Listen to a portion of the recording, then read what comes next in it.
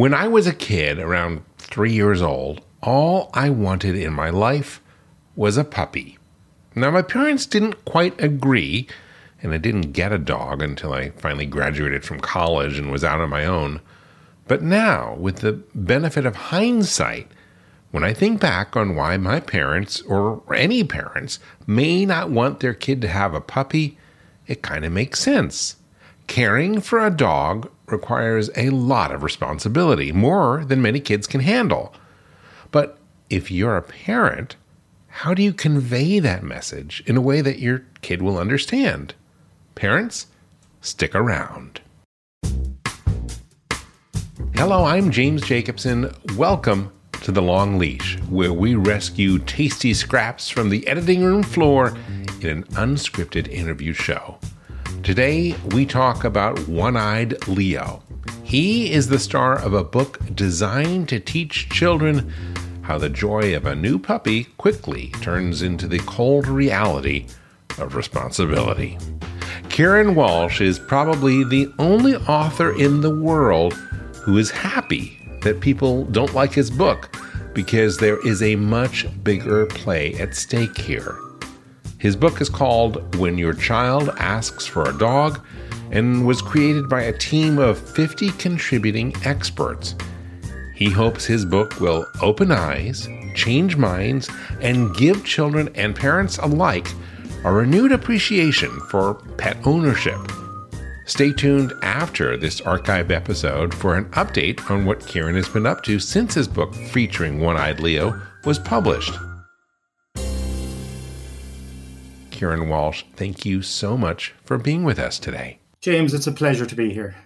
You are the author, the genius, if you will, behind One-Eyed Leo, which ostensibly, when you see it the first time, when I saw it the first time, oh, that's a cute kid's book, but it means so much more.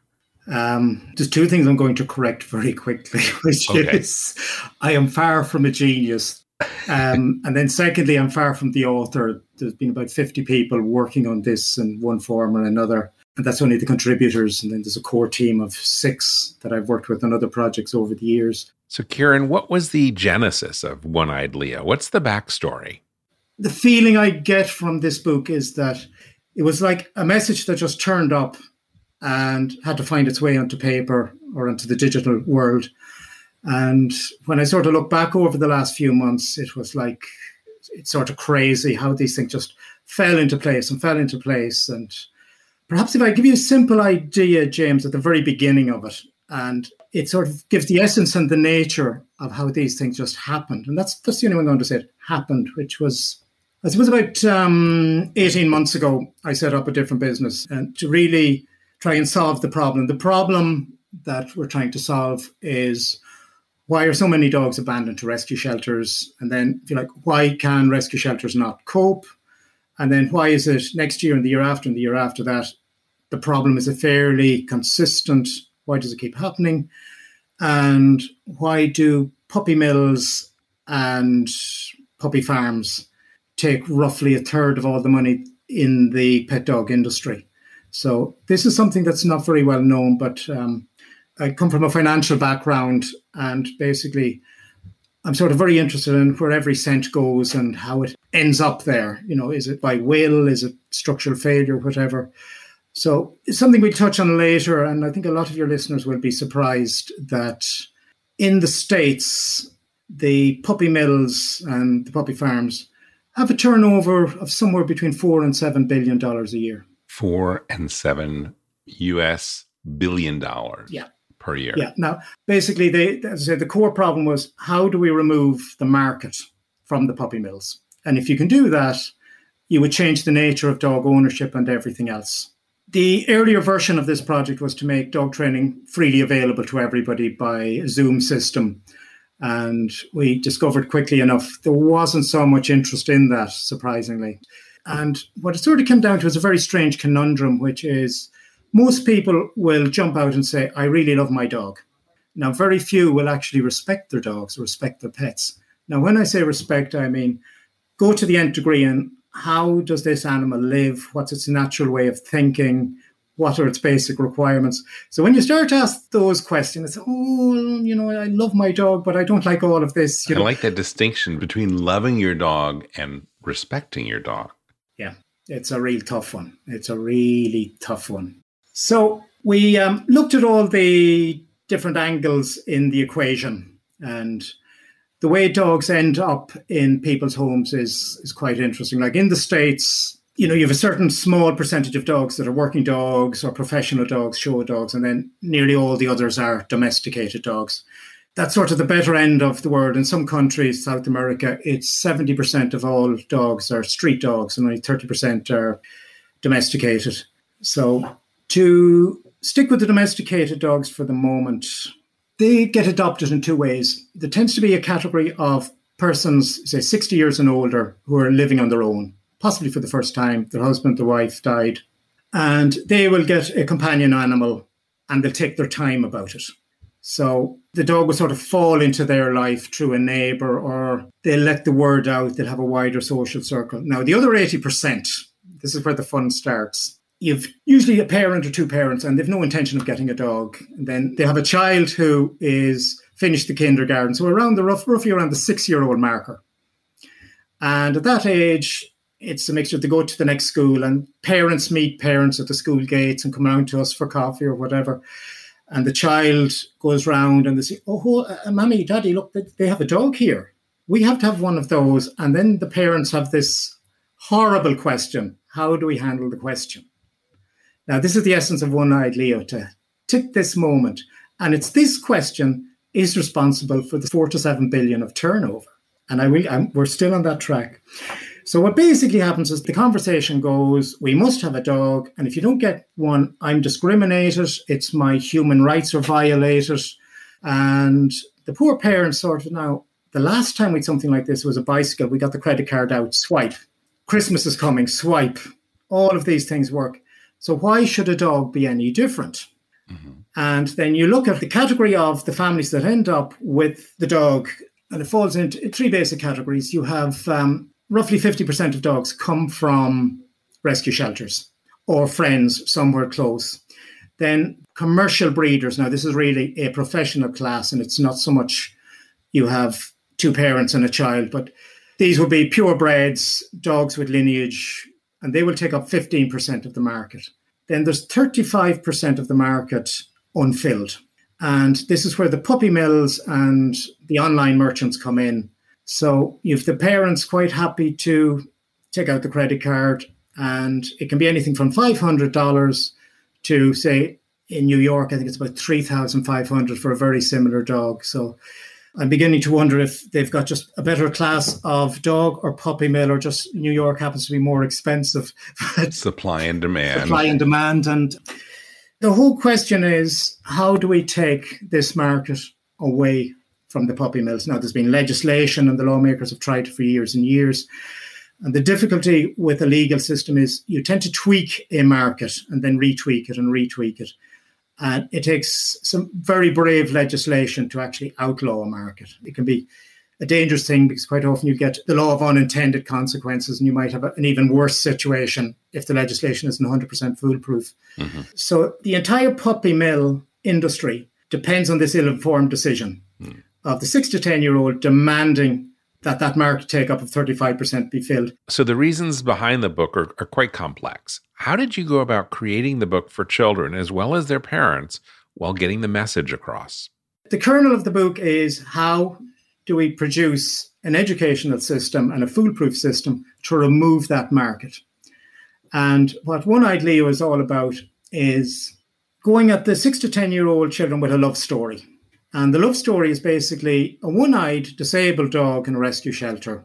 And you have a 6 and a 10-year-old child, and they fall in love with Leo, the one-eyed Leo. Now, normally people would say, oh, that dog looks nice, I think we'll bring it home. That's Game of Thrones again. But in this particular book, everything is anti-clockwise. So the book is all about Leo saying, oh, if you want to take me home, these are my terms and conditions.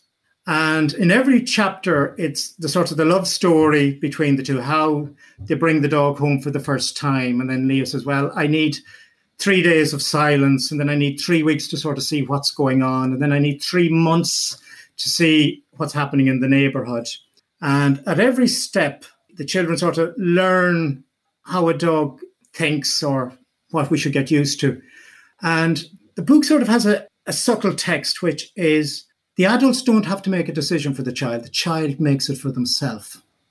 And if the child decides after 4 or 5 chapters that this sounds a bit too much like work, and this thing, respect sounds like a word that comes in here, and the children say, well, maybe not yet. Could we leave it? Now, that for the parents would be a major success because there's no emotional challenge, there's no emotional baggage. The question hasn't even been answered. The children have researched it. Now, on the other hand, if the children say, actually, we like this research, we like the responsibility, then they go on to chapters up to, I think it's 15 or 16. It's a book, it's about 38 pages. And at every step, it's like a university education in resource management. So it goes through, well, what do we do if the dog poos in the house? Why is punishment useless? What's the diet about? Oh, we have to keep away from the dog when it's eating. There's a danger of a bite. So that's on one side of the page. And the beauty of the book is embodied by a famous artist called Oksana Weber, who has exhibitions somewhere in the world at any time. And when I say this book is explosive, again, and we're going to get back to this in a moment about how the book wrote itself, Oksana documented planet Earth's most famous explosion, which was for 10 years after Chernobyl blew up. She was commissioned by the local government to paint the landscape and document the landscape over a 10-year period. And her work is abstract, but for this, she's basically done sketches, and you can feel the life of the one-eyed Leo coming to life at every page. So whoever gets this, it really is a work of art as well as a love story. All of that is mostly on the left page of the book. So on the right page, you have a narrative for the adults to read to the children. And this is where we sort of expand on what the love story is, and we go into, well, how the details of the love story turn into cold reality of responsibility. And it builds up step by step by step. So at the end, and as chapters go by, we have a situation where the children subtly learn to make agreements between themselves, then between themselves and the dog, or between themselves and animals, between themselves and parents, because the schedules have to be worked out, between themselves and even the local rescue shelter, the vets, dog trainers, and society in general. So what's sort of curious about this book is it's probably the first child's book in the world where if the children opt out by chapter 4 or 5, it's considered a major success. Now, if they continue on to the end of the book, the parents have this enormous investment, because a day will come when your son or your daughter will say to you, I'm bringing my boyfriend home for lunch. Is that okay? I'm bringing him home for tea. And then the parents can say, well, as long as you have been as fussy and as careful, and he has ticked all the boxes in One-Eyed Leo 12 years ago, there will be absolutely no problem at all. That's perfect. A book that is successful when it isn't finished. We're going to take a quick break right here, but when we come back, we will hear about the moment that the real One-Eyed Leo came into his life and the time that this newly minted author lived in a cave. We'll be right back. And now, a message from your dog. Every day with you is like a day at the beach, and I want as many beach days as possible. I want to run and sniff and find a good stick to carry. I want to roll in the grass and warm my belly in the sun. I want to walk with you, run with you, sleep with you, eat with you. And when I eat with you, I want Everpup. The green, grassy, beef liver spike smell wakes my senses. You may not realize this, but it tastes like homemade gravy, especially when you wet it. It infuses any food you give me with health and life and vibrancy. I can feel it, Everpup, traveling to every cell in my body, nourishing each one. It helps me feel like I'm on top of the world. I'm so glad you're giving it to me every day, because every day I'm so glad to be with you. I wouldn't have it any other way. I want my Everpup. It just makes me feel good. I am so grateful to be your dog and for the Everpup you give me. So now that you know what your dog wants, get Everpup, the ultimate dog supplement. Everpup is available in select pet shops and on Amazon. But to get the best price possible, join the Everpup Club at everpupclub.com, where you'll get your first jar for just $8 with free shipping anywhere in the U.S.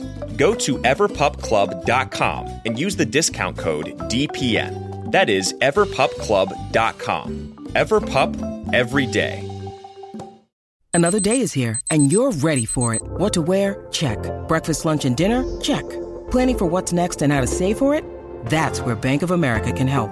For your financial to-dos, Bank of America has experts ready to help get you closer to your goals. Get started at one of our local financial centers or 24/7 in our mobile banking app.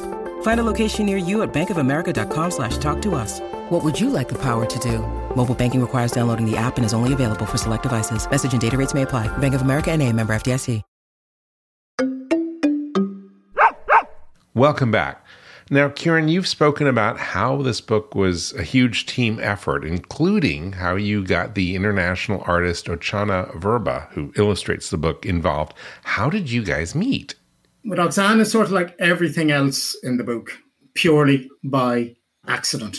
I wrote to, I think, about 15, 20 sketch artists on LinkedIn looking for somebody that could do this. And I said, well, I'm going to jump back one step, which is quite important, where I was working with a very famous neighbour of mine in Ireland. And she used to present dog programmes for the BBC. And she's an author of dog books. And she's been a close friend and an advisor for God knows how many years. And we were trying to get the first draft of the book and the concept. And we got to this point where, should it be situation driven or should we have a central character to drive it? And we had that conversation and we couldn't make up our mind. And now I was having this conversation when I was coming back from the supermarket with two cardboard boxes of groceries. And I left the cardboard boxes outside the door. And I was staying in a cave at the time up in the mountains. So it's a good place for quietness to see what would happen. So anyway, we were having this conversation and I went out. You know I'm going to ask you about that, right? We're not just going to let that one go. Oh, we were. Okay, keep going. Right? You put the groceries, you were going back to your cave. Yeah, I took the groceries out, left the cardboard boxes outside the cave. I had this conversation with Eileen.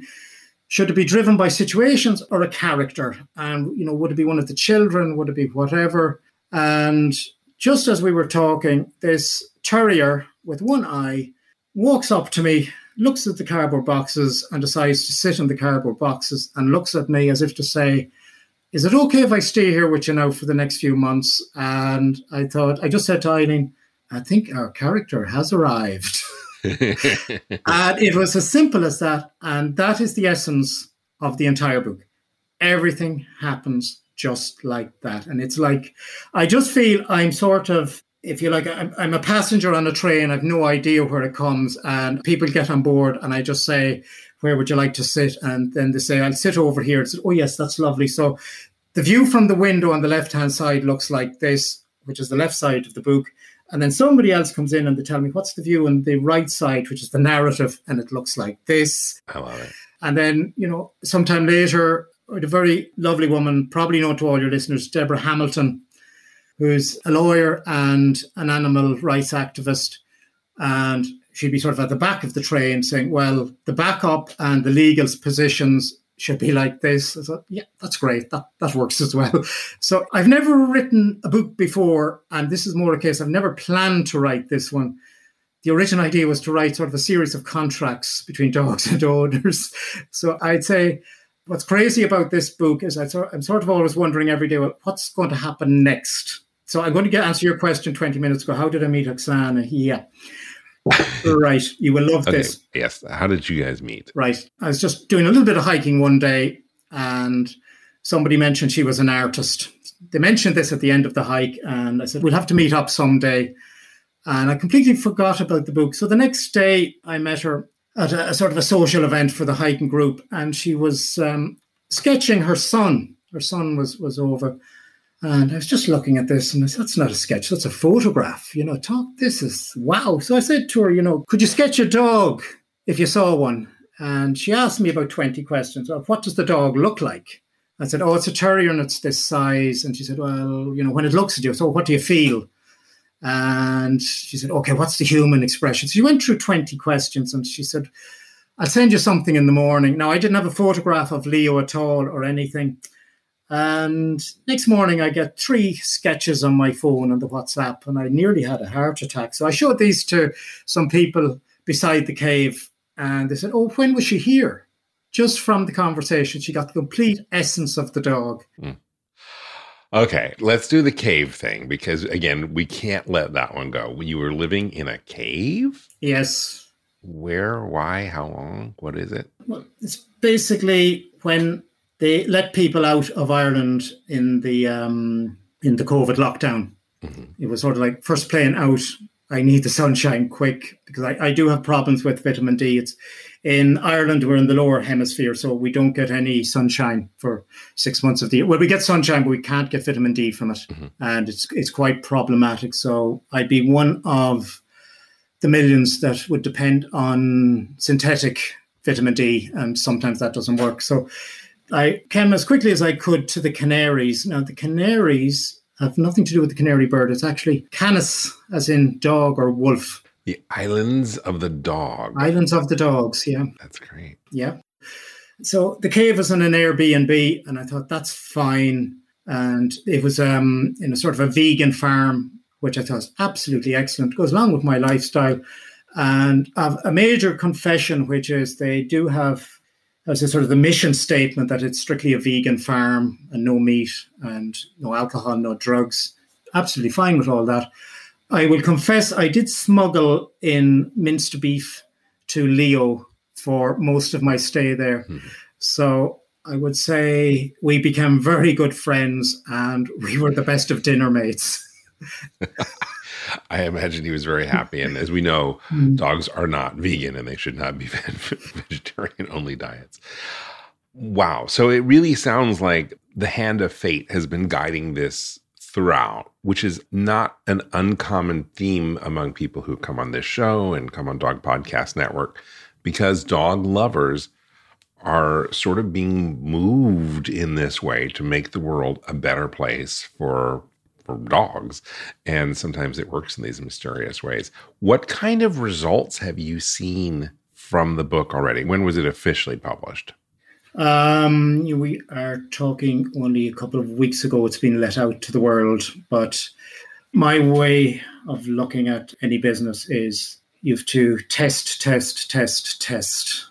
And quite simply, if you let something onto the market and then you have to go and correct it, then the costs go through the roof and the entire project can be in jeopardy. So we've had a lot of focus groups, and one of them, which has been an absolute godsend, is a lovely group called Rebound Dogs. If your listeners look it up, you'll be quite amazed. And this is basically a collection of people from the pet dog industry. So it can be animal psychologists, vets, people working in pet food industry, you name it. They seem to all gravitate towards this forum. And it's run by a good friend of mine, Spencer Hodgetts. Is it an international focus or? Oh, it is. It is very much so. It's really about addressing the imbalances that I mentioned earlier. We'll put a link to Rebound Dogs in the show notes for this episode. Lovely. So the Rebound Dogs seems to have the best of dog authors and canine experts. And every so often I would send the book to everybody and say, does anybody have any comments? And then someone would say, well, you need this chapter, or you need this chapter, and this word needs to be changed. And I would say, I've never written a book before. I am a professional dog trainer, but nowhere with the experience of some of these people who have maybe 30, 40, 50 years experience. And some of them are best-selling authors of dog books as well in that group. So it was absolutely lovely to see this happening by itself. And then when the final work, we have 22 different versions of it. In other words, the 22nd draft. So when that finally ended, the testimonials coming back from everybody have been outstanding. The veterinary industry say this has to be rolled out as quickly as possible. We've other people saying, and this is just from the bestsellers, saying this is the best dog book they have ever seen. So it can be slightly difficult to be modest when you see that. So I won't mention the other 16 testimonials. But, I'm just the fellow who put the words in after people sent them in. So that's really the story of it and where it's at. And what do you look to the future? Where do you think this is going to go? Is this going to be a movie or a show or something to reach a larger audience than a children's book? I have no idea. And to be quite honest, the primary goal of this is that when people buy it, certain families won't decide to get a dog. That was always the core aim. Right. Anything better than that is a plus.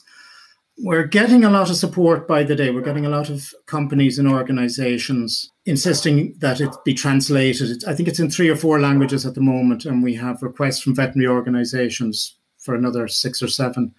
We'll be going down the crowdfunding Kickstarter route on the 13th of October, which is about 5 or 6 or 7 weeks away. Mm-hmm. And then the next thing we're looking at is going to try and find art galleries wherever we have a local agent.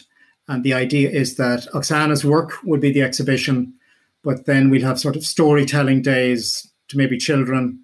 And we'll try and get like local dog trainers, rescue shelters, veterinary companies in there. And I'm talking to a few of the animal pharmaceutical companies to, what's the word, underwrite a certain... Write a check. Is that the word, right?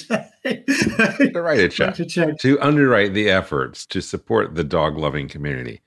And you've already gotten some financial support from some interesting organizations. We have, well, my local authority, that's Cavan Enterprise Group, put quite a lot of effort into it. They have a lovely system in Ireland where if you think you have a good idea for a business, they set up an interview with what's called an enterprise officer, and they could go through, well, what's the business plan and all that. Now, if you go in and you say, I haven't a clue of a business plan, there's absolutely no problem. They sit down with you over a cup of coffee and they just... You talk, they write, and then you suddenly have a business plan. And then the next thing they will do is underwrite the cost of an expert in the industry to take a look at it. And then if they feel that's good enough, they'll say, well, we'll back 80% of the costs to a prototype or something like that. So that all happened. And then I got some support from Enterprise Ireland, which is the national organisation, where they would look at the possibility of bringing this globally. And then the next thing, we got some financial support from Social Entrepreneurs Ireland, which was, it was basically one of the top 15 social projects chosen that could change a social phenomenon or social problem in Ireland. So people would have, for example, ideas that would change migrant integration into Irish society or the housing problem. And the idea with this is it might impact on the number of abandoned dogs in Ireland. So that was sort of the original plan. And then suddenly it sort of ended up like it's really going to be a US phenomenon before it gets anywhere in Ireland, I think. Just the welcome it's received from actors in the States has just been mind-boggling. Who are some of the actors who have gotten behind what you're doing here? Well, I think I've mentioned one already, which is Debbie Hamilton, and she's my gosh, at every step, like she's been a fabulous mentor and a friend, going through it word by word. Then there's the dog trainer Billy Groom, who is also on the American Dog Writers Association, I think. What I'm really curious about is what kind of feedback have you gotten from your core demographic, those 6 to 10-year-olds? What have you heard?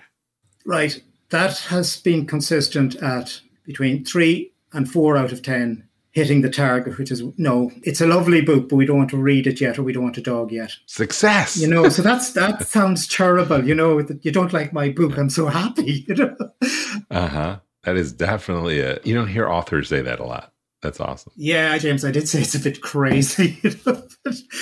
I suppose that could be the standard for a first book. I'm so happy people don't like it. But usually there's not as much of a rationale. This is purposely designed for you not to like, or at least to weed you out. It's really the ultimate marketing funnel. Again, to go back to like the selling of this concept that if it is accepted by the children, will have an influence on the family and, in a very significant way, reduce the number of dogs that are unwanted and puppy mill and kind of put a jab into that industry. It is very, very clever. But you must have gotten some, memorable notes or communications from kids. What'd they say? We have a few, which was, it's not too surprising, but everybody has fallen in love with Leo. It's sort of weird, there's something about Oksana, it's just wow. It's like, I don't like to say this, but sort of an original Mickey Mouse image, or I was never one for Ninja Turtles, but it's sort of the panda or something like that. The other things that surprised me from the children is one with the going to the toilet in the house. And that was sort of the chapter where we got a lot of reactions, which children didn't understand, that dogs don't understand punishment. That was the one the one feedback that came back most frequently. And I think that not just the children, but families as well, that they said, oh, we always just give the dog a quick hit on the face if there was an accident. Nobody shows them where the toilet in the house is. And then the outside world is locked away from them. So the book really tries to get this idea of a different universe through the dog's eyes, and how Leo would like to set up the terms and conditions. James, one last comment, if I may. Sure. There is a chapter in this book, and it's sort of also the essence of the book. It's not just bringing the dog into your life, but there's a special chapter on when the dog leaves your life. And it's basically the day of the Rainbow Bridge. And it's when the dog leaves your life. And we go to a lot of work to prepare the child for that moment through both the love story and the narrative. So for €12.50 from Dog Internet of Things, One-Eyed Leo, this isn't an investment just for the dog's life, your child's life, but for all of the family's life. You packed a lot into 38 pages, you and your illustrator and a team behind you. Ciaran Walsh, thank you so much for telling us about One-Eyed Leo. James, thank you so much for having me. Now, we spoke with Ciaran recently to see what's been up since the book was first debuted, and we have some ways that you can participate in new research he's doing. First, Ciaran and his team at the Dog Internet Company, what a name, the Dog Internet Company, were accepted by an EU British Educational Supply Association with a funded Enterprise Accelerator program. Their goal is to have When Your Child Asks for a Dog approved as a standard school book in the curriculum. This is where you can come in. They are presently seeking families, whether you already have a dog or if you're thinking about getting one, they're seeking them out to participate in a research project. They need volunteers to read a virtual download of the book with their kids and then complete a survey. If you're interested and like to try, you can reach out to Ciaran via his email. We have the link in today's show notes. Finally, Ciaran and his team are in the final weeks of producing an online course, which is the basics of dog welfare. This is specifically designed for commercial breeders and SPCA rescue organizations. Well, that is all we have time for today. I want to thank you for taking me along with you on your walk or your ride or just tuning in today. And I want to encourage you, if you don't already, please subscribe to The Long Leash in your favorite podcast app. You can also find us on YouTube. If you'd like to learn more about other shows that Dog Podcast Network produces for dog lovers, please visit our website at dogpodcastnetwork.com. Thank you again for joining us on The Long Leash. I'm James Jacobson. On behalf of all of us here at Dog Podcast Network, I'd like to wish you and your dog a very warm aloha.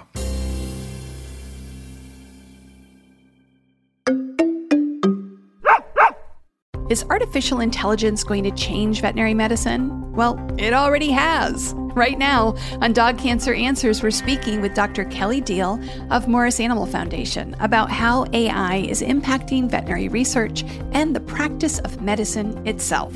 That's on Dog Cancer Answers.